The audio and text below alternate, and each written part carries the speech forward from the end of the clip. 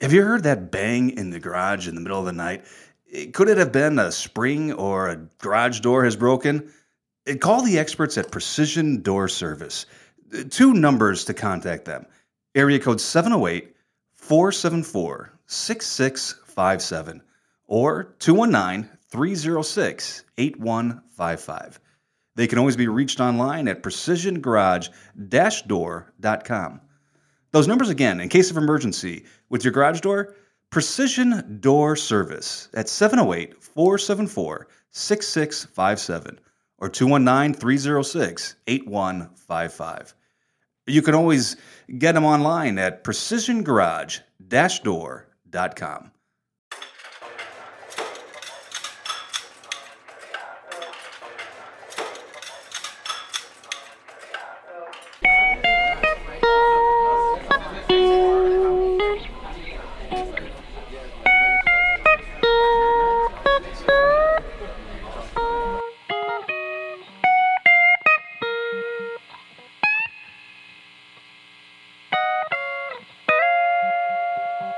Hey everyone, thanks for checking out another 316 podcast. I'm Clayton from 316 Creative Works. Today we are going to land this plane and finish talking with Bob. Before we do that, thanks to Larry and Sandy, thanks Justin, thanks Danielle, and thanks to Esther, Payrock, and Dilo. So let's finish this thing up, Bob. Let's do it. We left off with me going to Faith Church. You had been there 5-6 years, had started something new. In short time, maybe 8 years, we moved to a new state. Yep. To a bigger building. Yep. Bigger parking. Yep. Bigger staff. Yep. And then things, did they take off or did they get hard? It's always been hard and easy. Is that a politically correct answer? Yeah. It's always been hard. Yeah. It exploded. I mean, a church went from 900 to 2,200 in less than a year. A couple months. 900 in that little 300-seat church in South Holland was big. Yeah. 900 in the new building was good size. Mm-hmm. 2,200 within 6 months or so. How did you sustain? How did you handle? Let's just cut it out. How did you handle success? Yeah. Part of it, Clayton, I would answer it being my understanding of God's word and my theological background, that it isn't about me. And that may sound really cliche, but it's true. I'm a big, huge John Calvin fan. He's the father of the Reformation, one of the fathers with Martin Luther. And I studied him profoundly and a lot. I have 77 books, I think, on him. And I got to know him really well, and I realized that he was so significant but yet insignificant in himself.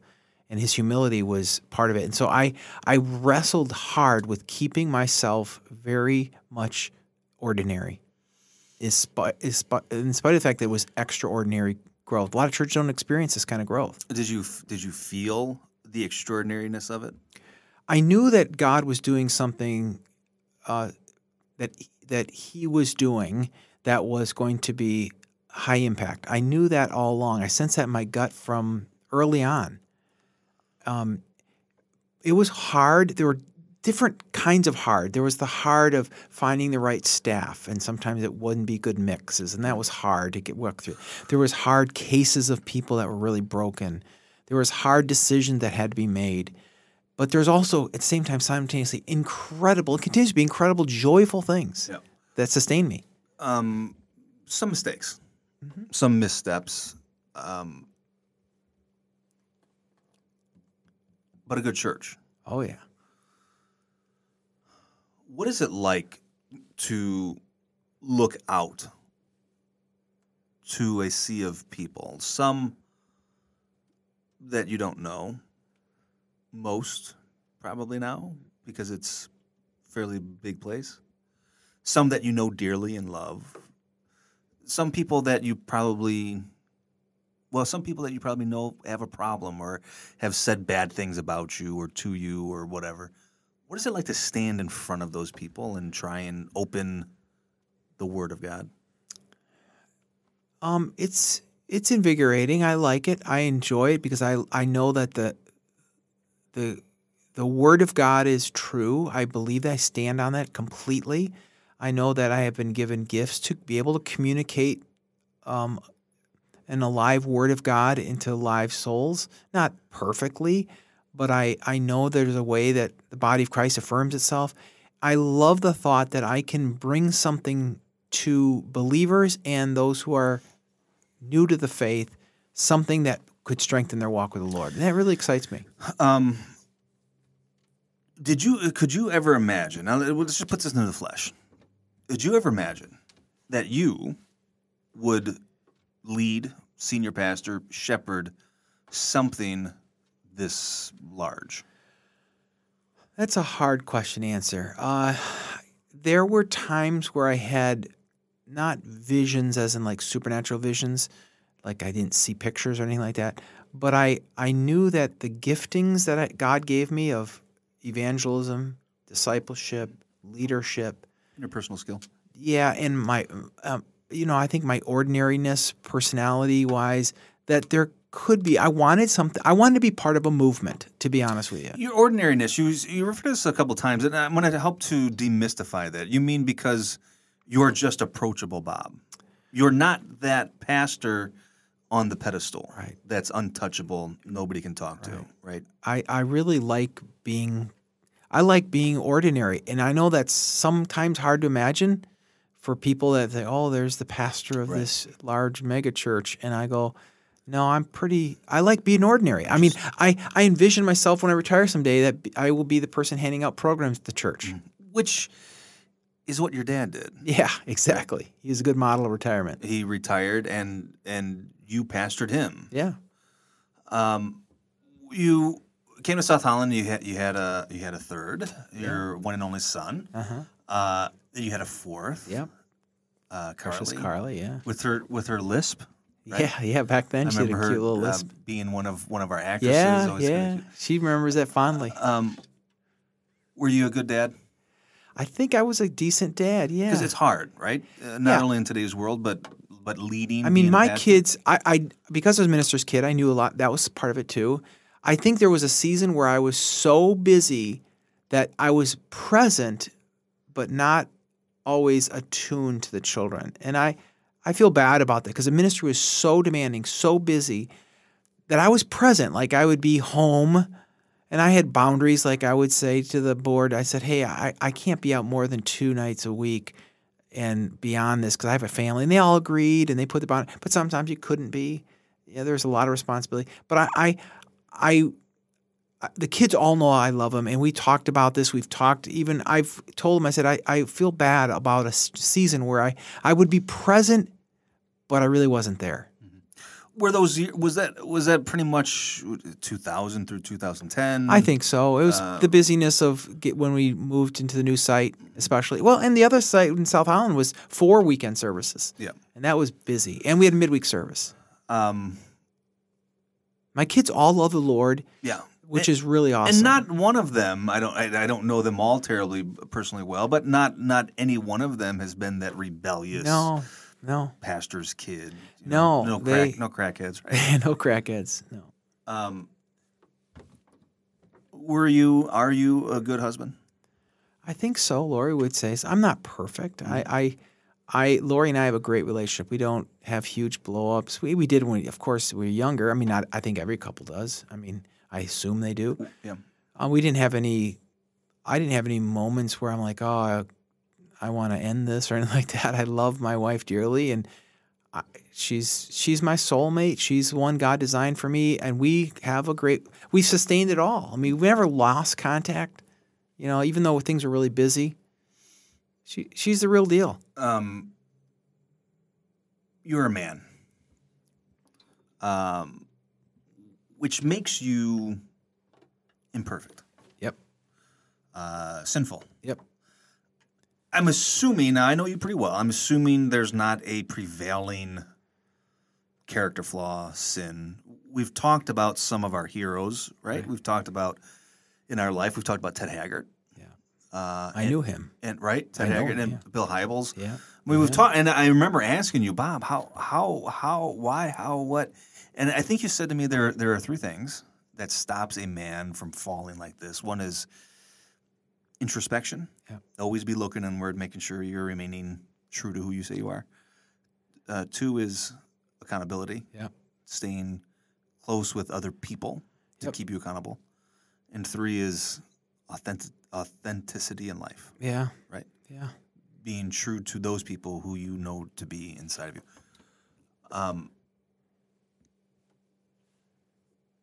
Where do you go? Who do you look?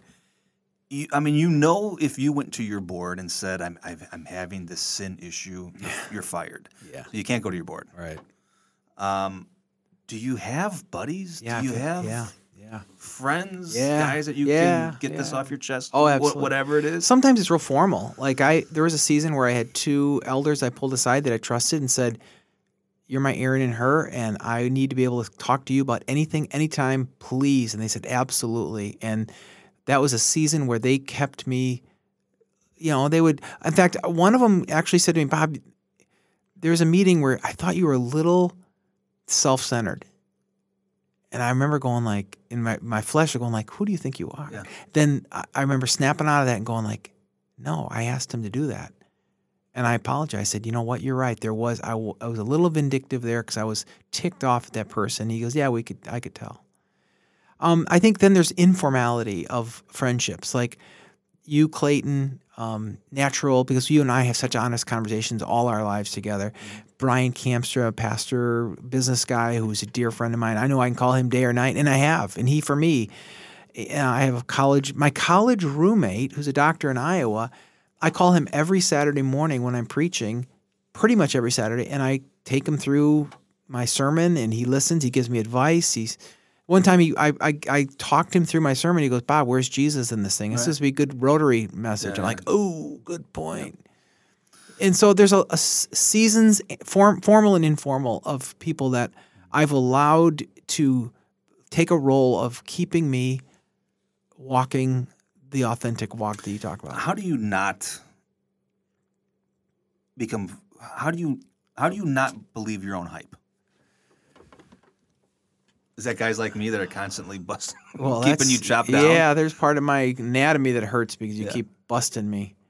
No, I think part of it is theological, which I told you before, understanding that. I think it's being willing to be accountable. I'm scared of what could be. Yeah. I've never really had that traumatic sin temptation that would just destroy my ministry. Like, I don't have anything like, "Oh, if you did this, you're out." There's no Me Too in you. But I didn't want to be those pastors. I didn't want to be a statistic. I didn't want to be a story. And I can authentically say to you, Clayton, I want to finish well. I wanted to start well, mid, and I want to finish well. Something about finish. You're 60. What do you? I'm not going to hold you to anything. No. But what do you want to retire? I mean, do you want to go until you're 80 and drop dead? Do you want to have some years where you're not engaged and active? Yeah, I want that. Vocational ministry? Yeah, I want that. You do. Yeah. I think COVID rocked a lot of pastors, and it rocked me because, quite honestly, some of the people listening to this were mad at me, maybe, and the other side were happy with me. The way you and reacted, the way you didn't react, everything. whatever, right? It was, Everything's and under a microscope. that took a toll on me. It's the first time during COVID, it's the first time I said to myself, "Boy, I wish I was in the end zone from time to time." I can see myself not doing this anymore. Right. Yeah. And then the fire's coming back. I really want to finish well. I want to do what I do well. I think I'm a cheerleader of the gospel. I love communicating. I love leading. There's things that I would like to start to get rid of more and more to prepare for a day where I'd say, "You know what? I'd like to hand out programs." You certainly are in the position, and you certainly have a staff and an elder board who can start moving into some of those places to help make your last 10 years of full-time vocational ministry your best. Yeah, I pray that. What are you hopeful for in the future? I'm hopeful for a wonderful handoff. I really You want am. to succeed at well. I do. Yep. I want to get out of the way. I want to be normal when I retire. I want people to go like, oh, Bob, not, oh, there's Pastor Bob. Yeah. I want to be healthy, that I can enjoy my grandchildren, my children, my friends like you guys more.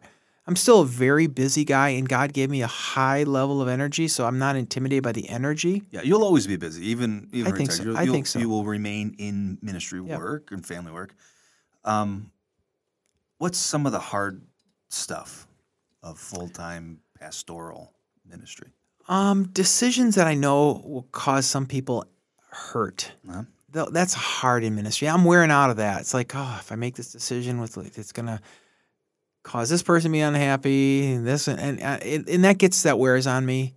What's the question again? That's how tired I am with some type of ministry. What'd you say? What are some of the tough things, the hard things? Tough things are,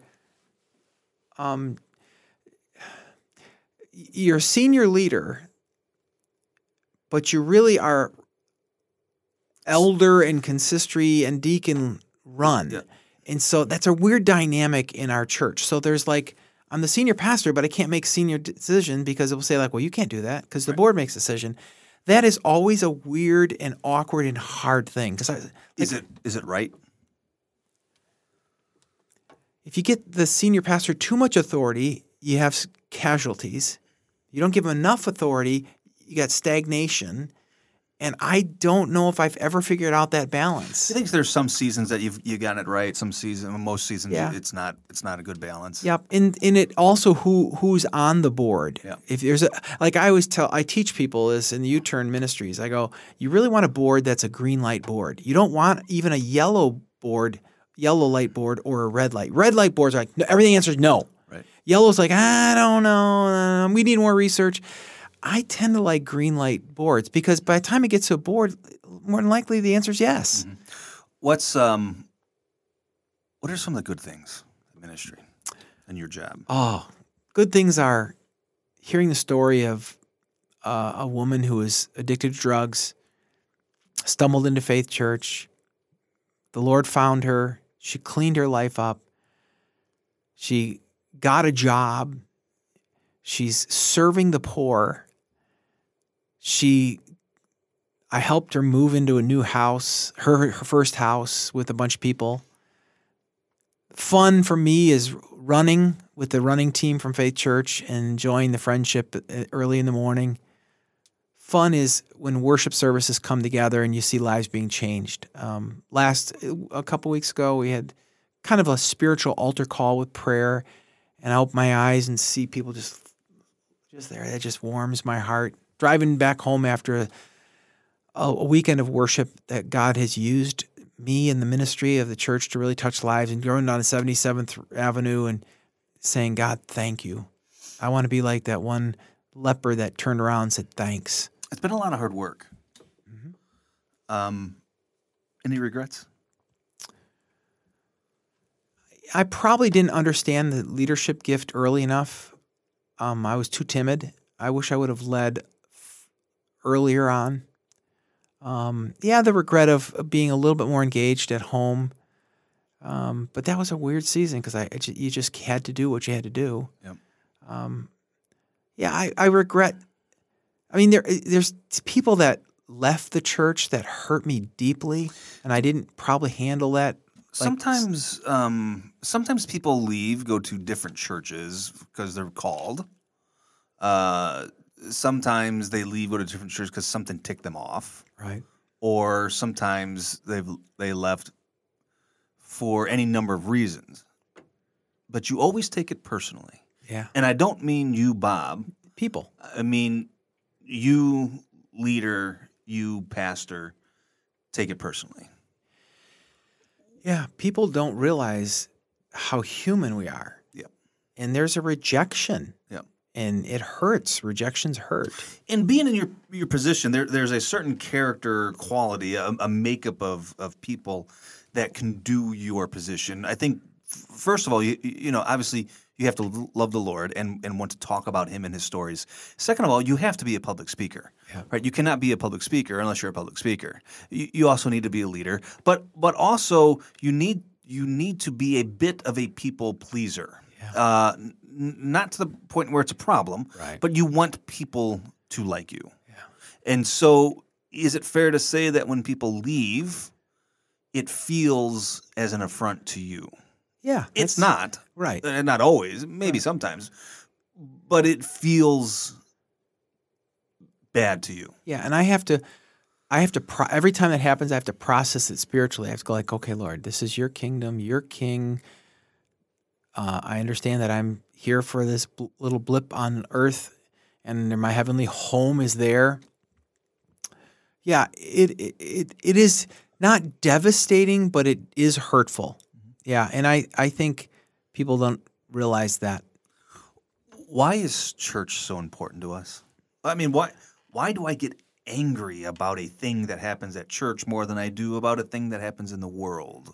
Or why do I get so upset about the color of the carpet? Or why am I so invested in church to the point where I get so angry about a decision or a thing or a whatever? I don't know. I think it's some of it's that my church mentality. Like you're messing with my church, and I've always said this isn't my church. This isn't your church. This is God's church. It's the bride of Christ. And that's helped me a lot. That I'm just making a bride look pretty for the wedding day.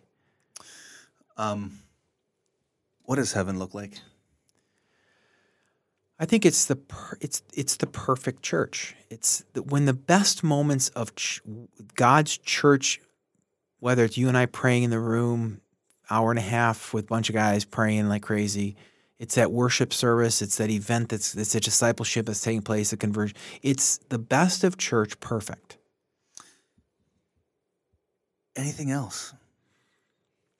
What do we got? I mean, anything else? Anything that you want the world to know? Anything? Yes. Be an ally to the church. Yeah. So Be an ally to the pastor. So you still believe, Bob, that Jesus is the hope of the world. I do. You still believe that the church is the hope of the world. The absolute biggest, bestest in the whole world, hope of the world, is the church. And I am pro-church. I think people should be engaged in the community of the church. Absolutely. It's life-transforming. It is, like I said, if I quit today, which I'm not, tomorrow I'd be in the church serving because it's that real and that wonderful. We live in pretty dark days. It's easy to be discouraged by the news and the political and the race and it's getting dark. Is there hope? Yeah, I'm an optimist. I think the gospel is optimism. I think it may get darker in the world, but the church will get lighter and brighter. And yeah, that is the promise at the end, right? it is. So love God, love the church, Love God, love one another. defend the church. Yeah, absolutely. It's a beautiful thing. It really is. I know it has made all the difference in my life. Yeah, I Thank you. Yeah, Thank you for that. Thank you not only for your time here in the studio. I think after this we are producing a True Life Crime of the Bible, so it's good to have you as a guest for yeah. that. Thank you. That'll be fun. That should come out on Christmas. I think that these will probably be coming out after the first of the year. Okay. So January sometime. Bob, I can't thank you enough Thank you. for being in here, for being my pastor, mentor for many years. Thanks for being my friend, Thank you. Love you, brother. Thanks. You're a true friend. for everything that you have done and have meant to me and to this community. Before we let you go, we do have the James Lipton questions for you. So we're going to rattle off some questions and just see what you think. Let's make sure we keep it clean, okay, Bobby? Okay, I promise. Okay, here we go. Number one, what is your favorite word? Literally. Literally. Number two, what is your least favorite Oh, word? wait a minute. Wackadoodle is my favorite lately. Oh, Okay, you yeah. like you. I like you like wackadoodle. wackadoodle. Yeah. Okay, go ahead. That's your first. That's your first favorite word. Your second favorite word is literally. Okay. Yes. Then what's your least favorite word? No. Oh, you hate being told no. Number 3. Keep it clean. What turns you on or excites you? Oh, jeez. Running. Running. You like to run. I love to run. What turns you off? Sitting. What turns me off? Traffic. Oh, you don't. Yeah, you don't like to sit. Yeah, I hate to sit. You're right. What sound or noise do you love? Birds. What sound or noise do you hate? Barking neighbor dogs. What profession other than your own would you like to try? An attorney. What profession other than one you have would you least like to try? A scientist in a lab by myself. To be alone. Be alone. No people. Here's a good one. If God exists, and we believe that he does, what would you love to hear him say when you go and meet him? You know what I'm going to say. Yeah. Well done. Well done. Well done, Bob. Thanks. Buddy. Thanks, brother. Yeah. Thanks for having me, guys. This is Clayton from 316 Creative Works. You're watching another 316 podcast, talking with my friend Bob. Hey, everyone. Thanks for checking out 316 Podcast. I'm Clayton from 316 Creative Works. Hey, just a reminder where you can catch us. You can always catch us on Facebook. That's 316 Podcasts. And if you just want to stream and listen, we're on Spotify, Google, iTunes, Apple. What else is out there? Wherever you get your podcasts from. That's 316 Podcasts. So that's the number 3, the word 16 podcasts with an S. Or you can always email us at 316podcast@gmail.com. I'm Clayton from 316 Creative Works. Thanks for watching 316 Podcast. Thanks, guys.